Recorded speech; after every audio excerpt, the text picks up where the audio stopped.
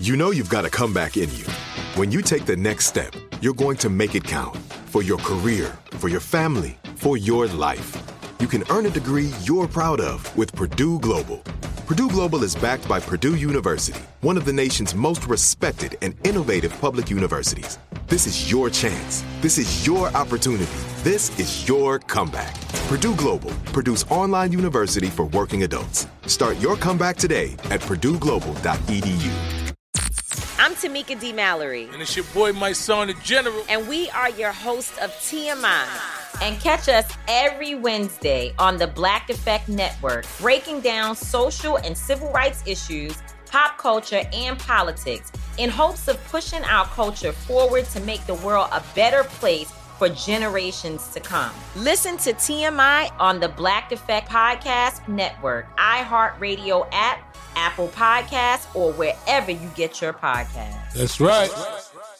I'm Hannah Storm, and my new podcast, NBA DNA with Hannah Storm, chronicles my 6 decades in professional basketball. From growing up in the sport to becoming one of sports TV's first female broadcasters. Join me as I dig deep into the game's history, unearth some wild stories, and talk to my friends from the world of basketball, from Dr. J to Charles Barkley.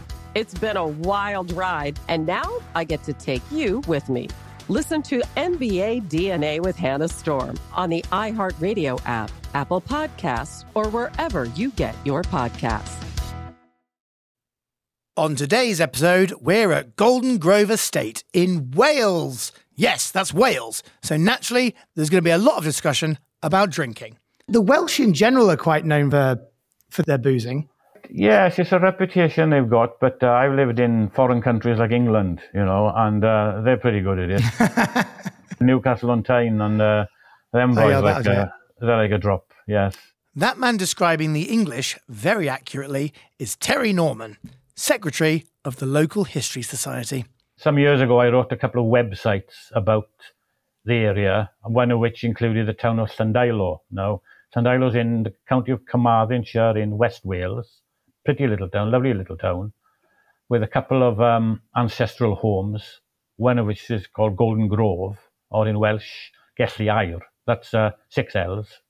And yes, I started taking an interest in Golden Grove. It's passed through several hands. Yeah, several rich and increasingly scandalous hands. And it's those hands we'll be discussing on this episode. Terry is going to be telling us about 3 earls, 1 pirate, and a lot of Jaguar E-types. But first, let's have a talk about the history of the building. When was it made? Why was it made? First one was 1560, built by a local landed family, rich family. They got their first their title, 1621, Earls of Carbery. So at Tudor times, we're just after Henry VIII? Tudor times, yeah. But yes, that's when it was built, yes. Yeah. And it lasted 200 years. 1754, a fire destroyed it. So they built the second one, much more splendid, in the style what they call neoclassical. Those are the ones with the Greek columns outside, Oh, yeah, I know one, big pillars and stuff. Yeah, I know them. And then the third life of this was another person inherited the wealth of these quarters. They owned half of Carmarthenshire. And he built a brand new one, which is still there, which is fabulous. It was Scottish. That the one? Yeah, I was going to say, is that the one that's styled like sort of a fake Scottish style? Yes, it's called Scottish Baronial, which is itself a fake Gothic style. It's how the Scots imagined Scotland was like in the Middle Ages. Why did they decide to make it like that? They had the money. He inherited a lot of money from one of the Vaughans. The last of the Vaughans, a boy called John Vaughan, and when he was young, him and his mate, Earl of one of the Corders, John Campbell of the Corder family, they used to go on the Grand Tour. If you were a young, rich man, your parents would send you on the Grand Tour, which was supposed to be for your education. Is this like a posh gap year? More than that. Much more than that. It's 2 years probably. They started at Holland, worked their way through France, down into Italy, and they were supposed to be looking at paintings, architecture, all the culture of... But on everywhere you go, there's always stopping points where there's the odd brothel and casino, which is where they usually spend their time. Yeah, that sounds about right. A few people did take it seriously, but it was common, apparently, that it was quite dangerous travelling then because you had highwaymen, there was disease around, so they quite often would write a will, leaving their things to their mate in case one of them died when they were abroad. They did come back, but when this John Vaughan died, then eventually 1804, he'd run out of heirs. He had left a will, leaving it to, first of all, his eldest son, if he had one, or eldest son of his body, meaning legitimate. If he didn't have any sons, then he went to his eldest daughter. If he had no daughters, he went to his wife if she was alive. She died before him. And if he ran out of that list, it went to his mate, John Campbell of the Corder family. John Campbell got it.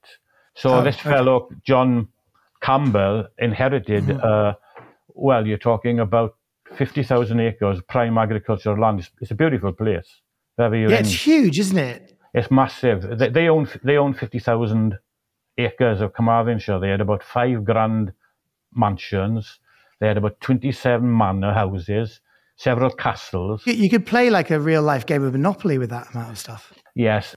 The family, the Campbells who lived in here, they was from Scotland, from Corder, but they'd married into a local family. They were very good at marrying. They married quite a few heiresses. But 1950s, they leased it to the local council as an agricultural college.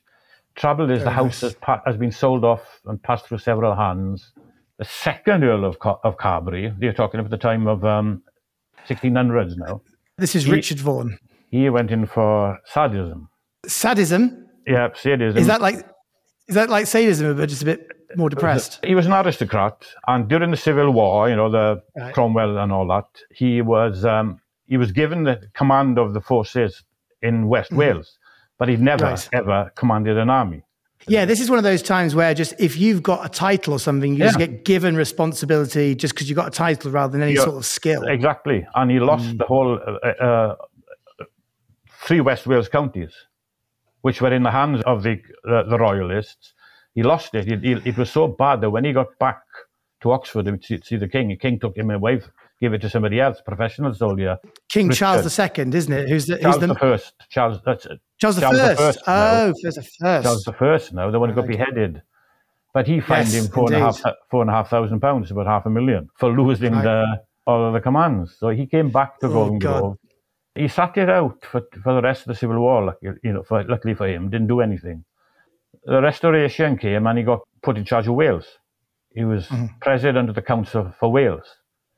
And he didn't run it himself. He had a load of civil servants doing it.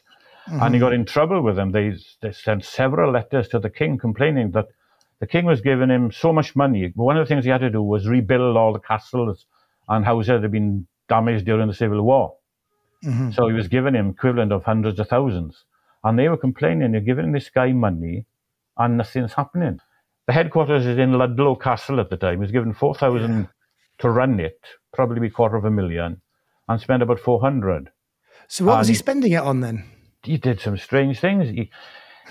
He took everything that was in Ludlow Castle that belonged to the king, all the plate, the gold and the silver plate, all the furniture, the bedding, and transferred them down to Golden Grove.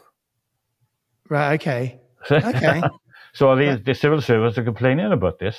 So he transfers all the money down to the Golden Grove. All the properties. All the stuff. Yeah. So he spends all the money over there. On himself. On himself, yeah.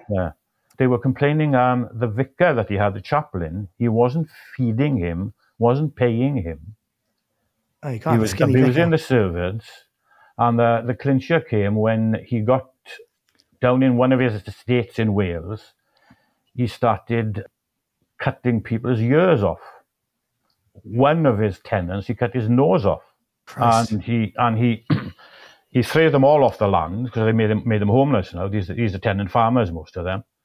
So there's all these earless, noseless, homeless people walking around the countryside. Yeah, rocking around in West Wales. Like a second-hand Mr. Potato Head who's missing some of the bits. The king took his presidency of Wales away from him in 1672 and basically unheard of. Yeah, I mean, I think there's got to be at some point a king, you've got to step in and go, look, you keep on chopping people's features off. I don't think I can let you run the country anymore, mate. They were sending letters and complaints to the king left, right and centre. So eventually he had to act. He should have cut their fingers off. That would have stopped them sending letters. He's a very strange person, Do you have any of the letters with you? Well, this is a chap who was the wardrobe keeper to the Council of the Marches. They just look after the properties, I think. And he wrote a letter, and he says, complains that though these large sums for repairs and furniture had been received, the Earl had put in old household stuff, neglected the repairs, kept only half of the soldiers paid for. It was further alleged that he was allowed 3,000 a year for the household expenses, but only spent 400. The servants were only allowed 1 meal a day. Other allegations in a second petition, the Earl withheld the diet and salary of his chaplain and had converted to his own use the plate and other goods provided by the king for Ludlow. Both petitions refer to certain members of the council. His wife was just as bad. His wife commanded everybody to search Ludlow Castle for the king's property and to bring them away to Golden Grove, the entire property, And as this petition says, our servants slandered and abused, and some of them by the lady commanded out of the house. It is well she cannot carry the castle with her. So there's a bit of sarcasm thrown there. If the castle was movable, a little bit spicy there, a little bit finger clicking and a bit of a finger wag. I sympathise with these servants because I'm currently trying to get my oven fixed, and I've been trying to get my landlord to do that, and that's taken months. If I don't get a new oven soon, I think I'm going to go down my estate agents and start cutting people's faces off. Cut people's faces off, that's it. Clearly the only thing that works around here. The landlord I'd go for, not the estate agent. Although they probably deserve it as well. Don't shoot the messenger. No.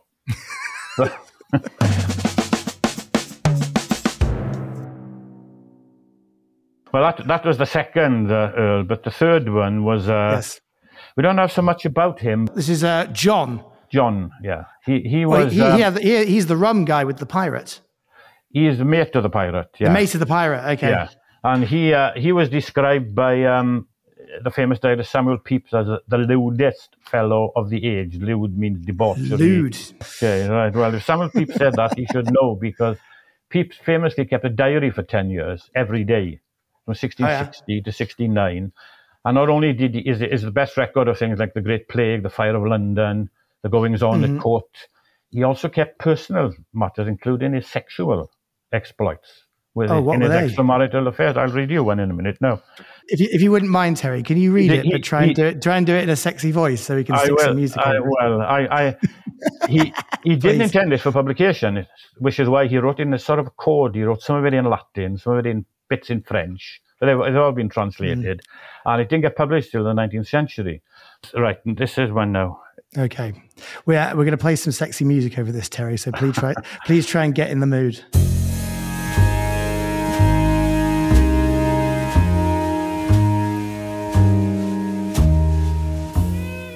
His wife had a companion. Women used to have that because the men were busy away doing all their things. Pepys was surprised by his wife as he embraced Deborah Willett. He writes that his wife, quote, coming up suddenly, did find me embracing the girl with my hand under her coats, and indeed was with my hand in her cunny. Now, I'm not going to tell you what cunny is. I'm not going to tell you what that is, but... That took quite a sharp left turn, I'm not going to lie. I thought that was going to be quite saucy and naughty, and then suddenly, out of nowhere... That's what he wrote. It's in there. This is studied in university, so it's okay. His whole hand was in there. Well, that's what he said. That's what Pepys said, yeah. So if Pepys calls somebody lewd, the lewdest fellow, then you can believe it. But he was put in charge of Jamaica, the third Earl of Carbery, see?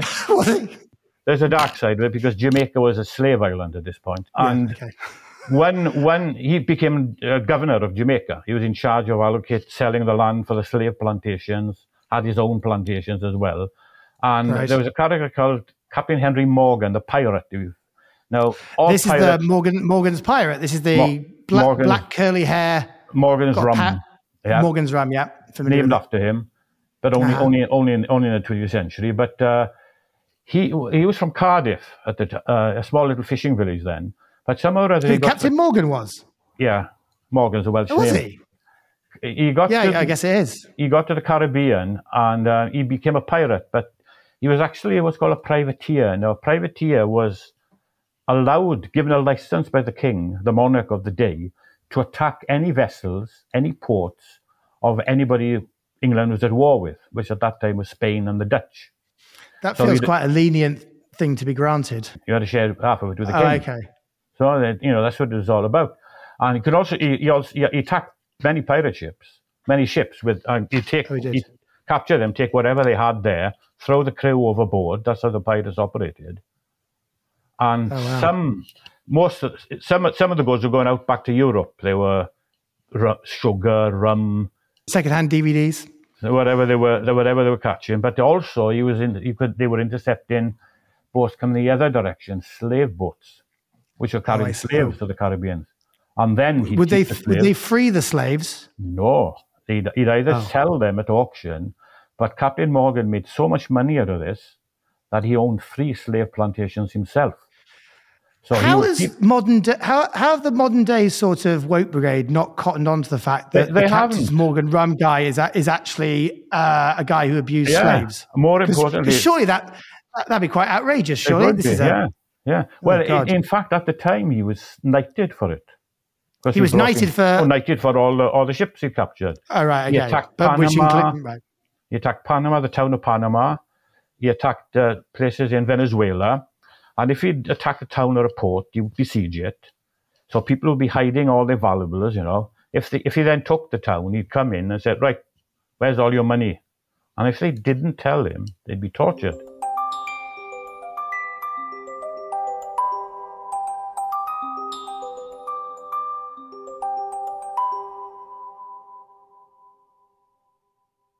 But the 6th Earl is another one, the Mad, the Bad, and the Dangerous to Know. This is the Hugh John Vaughan Campbell. He's the Mad, Bad, and Dangerous to Know one. He's really, really, along with probably, the other one, the Carberries are pretty Mad, Bad, and Dangerous to Know too. But this guy really takes it. All right, so go on. What's this guy got up to? What did he do? The Campbells owned a lot of Wales. At one point, the Cordovs owned 100,000 acres. 50,000 in Wales, 50,000 in Scotland. They were one of only 28 people who owned 100,000 acres in Britain, so they were loaded. But this one was the classic rake, John Vaughan. Luckily his daughter left a very good memoir of him, John Vaughan. Oh, good. So we've got lots of gossip because this guy also this guy's quite recent, right? Yeah, he died in the 90s. 1993. I've got here. 93. That's it. Yeah. Yeah. All right, so we are very, very modern. I mean, so we've got lots of accounts about it. So, all right, talk us through his life and what he used to get up to. Why was he such a bad person? Well, he had a lot of money. He was quite abusive to his family, but he spent the entire fortune in 17 years when he inherited it. This sounds like a gambling problem to me. Well, he had a thing for fast cars, right? Now, in his daughter says, let me see what she says about him.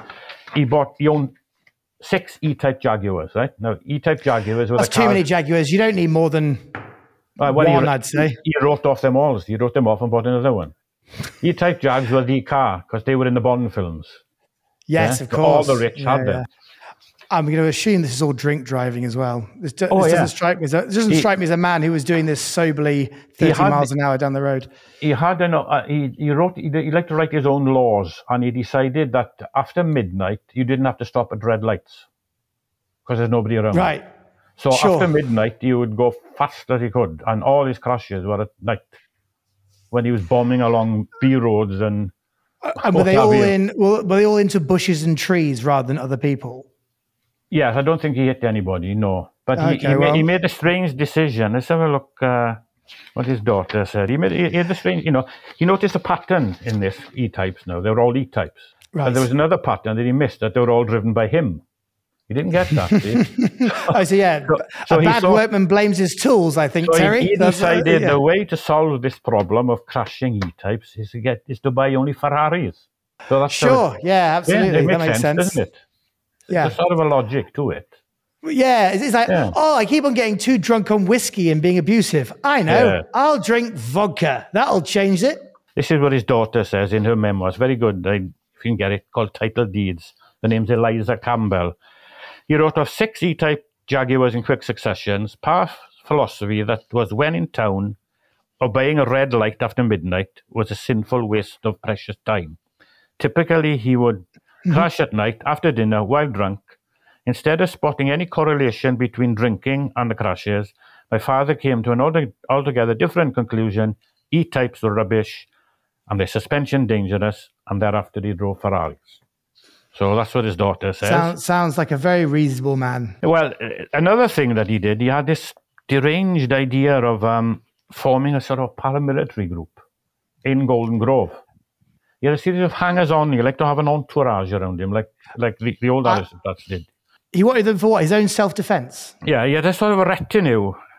One such permanent guest moved in for 3 years as a live-in martial arts instructor to teach him the Japanese art of Aikido. Now, the Aikido... Aikido, yeah. Is that where you use furniture? Yeah, the Aikido tutor styled himself Tia Honsai. But far from being a wise Japanese master, he was actually a middle-aged Welshman from Cardiff called Ron Thatcher. This sounds a bit like he could be heading towards like a Welsh Batman. Yeah. Well, Hugh wanted to... What's his daughter say? Hugh wanted to become an unarmed killing machine. That's what he got this martial arts guy in, see? Right, I see. So that he could walk the earth fearlessly.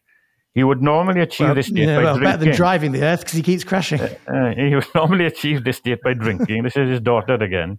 But this method tended to tip him from confidence into aggression. At one point, Hugh Campbell formed an elite squad of Aikido fighters, 4 male friends and his wife, and handed out leather belts. And his wife, yeah, handed out leather belts. Leather belts he designed himself that would serve as a group insignia. During so he's giving them all. Yeah, sorry, he's giving them all utility belts. Well, just so belts, he is literally like Batman.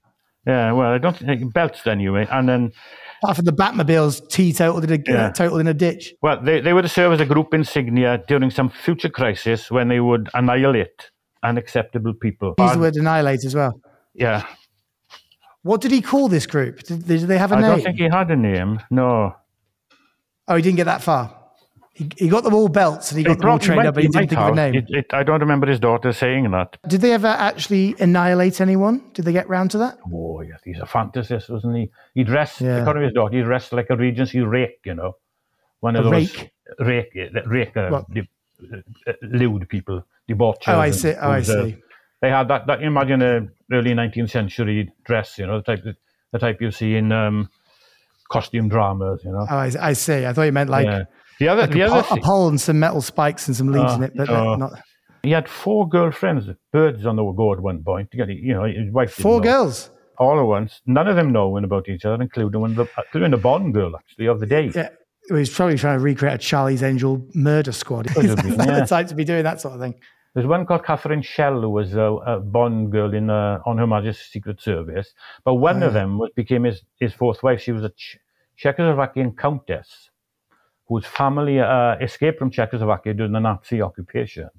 And she came over to London eventually, and she was looking for an aristo, basically. Mm-hmm. She briefly dated Prince Charles, this woman.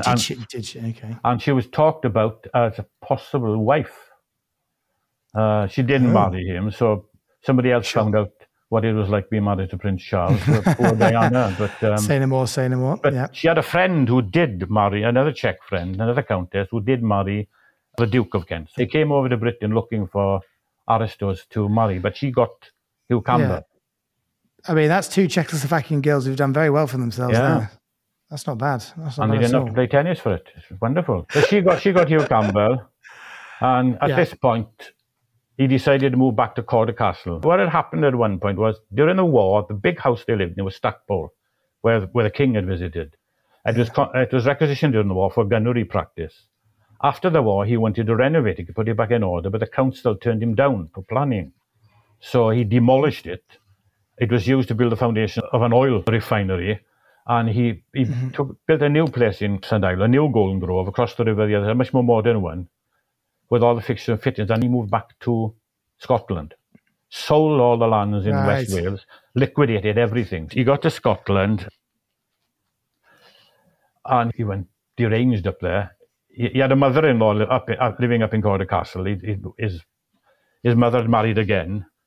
So he moved in with his mother-in-law? Well, yeah, but he evicted her. That'll do it. He moved his mother back in there, but she had to go as well. Oh, Christ. He brought all his staff from Golden Grove with him, including his cook of years. They all left. He was pretty dangerous at the end.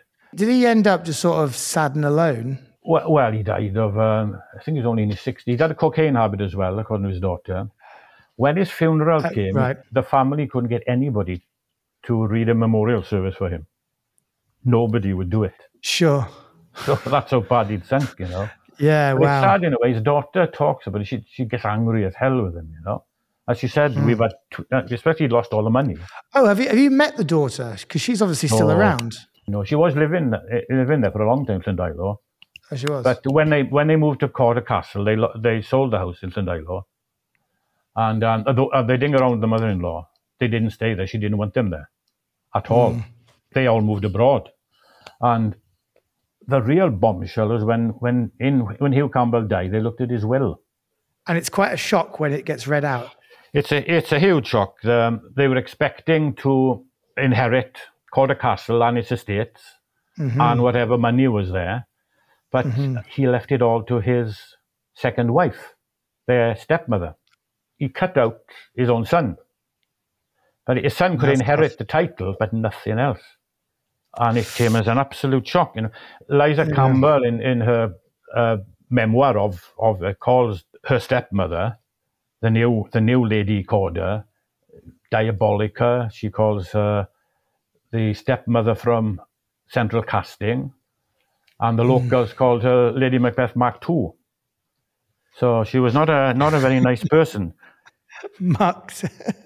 Yeah, that is a triple whammy of insults. Yeah. I love stepmother from Central Casting. That's amazing. Did the daughter get anything? Nobody got anything. They were offered by the stepmother the choice of the pens that he had on his desk as a personal memento of Daddy. That's so petty and horrible. I wonder what pen they chose. Because if it's one of those biros that has all the different colours at the top, that's quite cool, actually. I got one of those. I quite like those. They're so naff. I quite like them, yeah. Yeah, they're not bad, actually. Yes, this is what Liza Campbell wrote. Hugh had neither earned nor bought Cawdor. It had taken no talent to receive all his extraordinary privilege, other than being born the right sex. These possessions were entrusted to his care, but Cawdor was not his. Not only had he shafted his own son in the will rewrite, but he had shafted the previous 24 generations. This stony treasure had survived 600 years of wild Scottish history, yet it took just one drunken rake to piss it away. So, Hugh Campbell pissed away his inheritance and pissed off his family, so much that no one wanted to speak at his funeral. I guess John Lennon was right when he said money can't buy you love. But then he also said everyone's got something to hide except me and my monkey. So I don't know. Is he a reliable source? Perhaps the real question here is, should we be listening to John Lennon? Terry, any thoughts on John Lennon? I suppose you could say he had a full life, to say the least. He certainly did, Tezza. An incredible career. Did you know he hated his voice? Isn't that crazy? One of the greatest singer-songwriters of all time didn't like his voice. I've just realised this has got nothing to do with the Golden Grove estate. Shall we end this episode? Yes. Great. Terry, it's been so lovely having you on the podcast. Okay, Thank you so much for coming on. Okay. All the best then. Ta-ra. Cheers. Ta-ra for now. Until next time, remember, if you keep crashing your E-Type Jags when you're drunk, just buy Ferraris, complain to the king, and mind your manners. Thanks for listening to Bad Manners. If you like the pod, please share it with your friends. Rate it on the iHeartRadio app, Apple Podcasts, Spotify, or wherever you get your podcasts. Leave a review and make sure you spill the tea on any of your favourite bad manners that we could feature in future episodes. This podcast was produced by Atomize Studios for iHeartRadio. It was hosted by me, Tom Horton. It was produced by Willa Molensky, Rebecca Rappaport, and Chris Attaway. It was executive produced by Faye Stewart and Zad Rogers. Our production manager is Caitlin Paramore, and our production coordinator is Bella Salini.